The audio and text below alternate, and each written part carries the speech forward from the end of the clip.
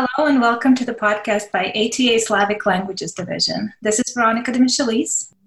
And this is Ekaterina Howard. Today's podcast wraps up this season that we call Business Matters, as we plan to take a break for the ATA conference, and Ekaterina and I are going to step down from our current positions in the ATA Slavic Languages Division and as co-hosts of this podcast.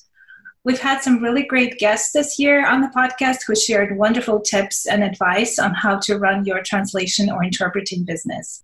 Sarah Maria Hasbin, Elena Brandt, Julia Poker, Chris Durbin, the Black Squirrel Translator Collective, and Judy and Dagmar Jenner. If you haven't listened to these interviews yet, we encourage you to check them out. And today, Ekaterina and I are pleased to pass the mic to our new division administrator, Eugenia Titsakolskaya, and Assistant Administrator Stephen McGrath. Welcome. Thank you. Thank you for having us. Thank you. So, Eugenia and Stephen, before we start, could you say a few words about yourselves and your background? Sure. So, I am a translator, unsurprisingly, Russian to English, French to English, legal and financial. And I have a master's degree from Kent State in Russian translation.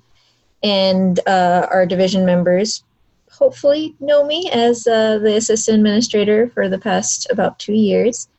And some of them know me from the ATA exam practice group, which I co-founded with Maria Guzenko in 2016, and I still run the Russian to English channel. I'm also the blog editor and the webmaster, technically. So I'm around.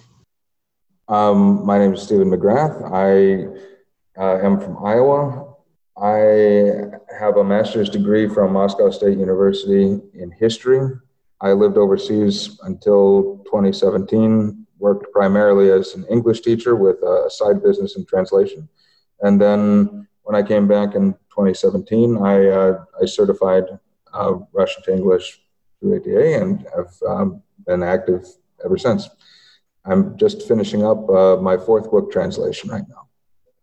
Thank you for sharing. And I'm going to ask Eugenia, since you already do so much for the SLD, how do you see your roles and the direction of the division evolving in the near future? Well, so I'm going to continue with what I'm doing. I think what's going to become a new task for me is trying to listen to our members for what they want to see happen, mostly at the annual meeting, but suggestions come in throughout the year, and trying to find people to make that happen, seeing how it works out. I need to maybe let go of my perennial overload of responsibility, just feeling that I have to do it all myself, and really work on finding volunteers, getting people together, and making things happen without necessarily doing them myself. We've tried out a whole bunch of initiatives over just the last 2 years that I've been actively involved. And, some of them, like the proofreading pool, we tried it out and there wasn't that much demand for it, but at least we tried it. And I want to keep trying things and seeing sort of what ends up being useful. So to fulfill our, the mission of our division, to serve our members and to give them opportunities for learning and connection, and keep working on that in whatever media become relevant as time goes on. So not to sort of steal your spotlight during the annual meeting, what are some of the ideas that you would like to try out? Oh man, putting me on the spot here. So, well, we want to, since we're on the podcast, we'd like the podcast to continue for sure. And right now, the first step of that is finding new hosts. And first, I wanted to take over from you, Katerina and Veronica. And you've set a really high bar, so we will be hard to follow that. But we're going to find some people and try to keep this going, and then keep the blog going. Again, if there's interest, this is something that I really want to bring up at the annual meeting.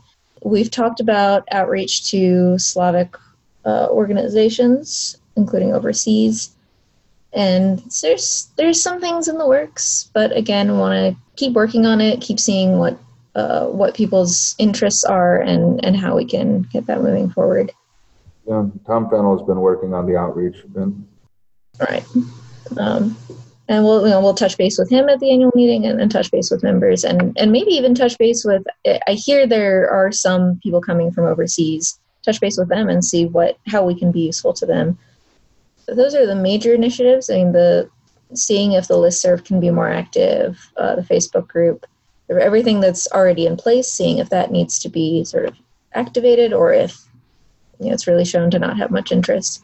So checking in with initiatives that have already been going and seeing how they're doing. Right. Anything you would like to accomplish, Steve?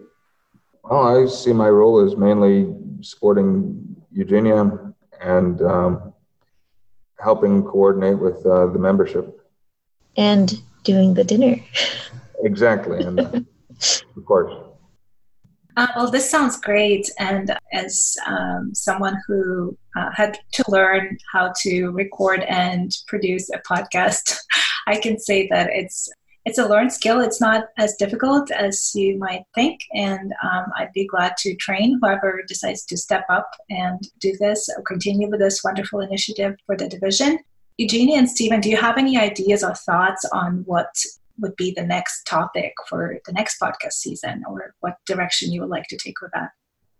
I don't necessarily want to set policy by any means, but I would definitely be interested in hearing about specializations, whether the sort of broad, really common ones like legal, financial, or medical, or technical, or some of the really sort of out there ones. I remember meeting someone at a conference who specifically translated for art museums, and that just sounded fascinating. So, we can't necessarily get into the nitty-gritty of a given translation on the podcast, but I think listening to people talk about their specializations and how they got into them, what keeps them there, what makes it so interesting, I think that gives us a window into the variety that there is in our field. And that would be something that I would be interested in exploring. And I've also talked about exploring that on the blog, and it clearly hasn't happened yet, but it's something that I find fascinating and love to hear people talk about.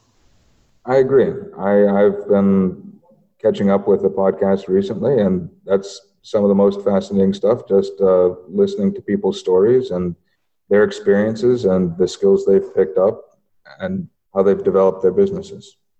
Well, that sounds like a wonderful idea. I would love for that to happen. Is there something else you would like to say or share with our listeners? Let's talk about the next generation of translators. Mm-hmm. Just based on the San Francisco attendance, seems like the upcoming conference would be a great place to talk to future translators/students getting ready to become translation or interpreting professionals. I know when I was running for assistant administrator, I think I reiterated this in my candidate statement this time, something that was very important to me was having the division also be a venue for mentorship, broadly speaking, or welcoming newcomers into the field, whether it's students, so they're really, sort of newcomers to adult life and to the field in general, or if, it's somebody's first time at a conference, they've been translating for a while and they're just getting to know the ATA or the division, and just making sure that we're welcoming, we're a good resource, we connect people so that somebody who's new in any way can find someone to answer their questions, someone to someone to just talk to, or resources online and so on. And I mean, that's still important. I think that's always going to be important. And it's important to me for people to know that sort of my metaphorical door is always going to be open, because I want to hear from people and see if I can make those sorts of connections or make them happen through the various social media channels and other initiatives we have going. So there are always newcomers at every conference. I don't know if this one's necessarily going to have more, and it's a wonderful time to welcome them. And so we'll definitely be doing some of that, and also trying to do that throughout the year whenever possible.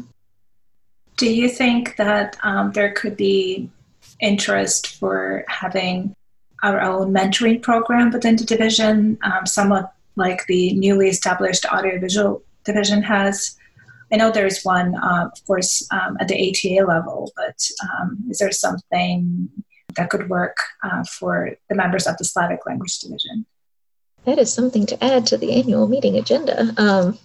If there is interest, I'm not familiar with the audiovisual divisions, how they have it done, but it would be interesting to see, and if we could maybe learn from their experiences. Whether it's something formal like that or just informally, I know I love answering people's questions. I assume that other people sometimes do too. Even just on that level, without going through a formal process, letting people talk to each other is also important. That's a really interesting idea and something that it would be good to explore. Eugenia and Stephen, thank you so much for joining us on the podcast today. I look forward to seeing you at the ATA conference next week. I look forward to seeing everyone there. And I would like to take a very quick moment to remind people that it's the last day to sign up for the SLD dinner on Friday and for the newcomers lunch, I think next Tuesday.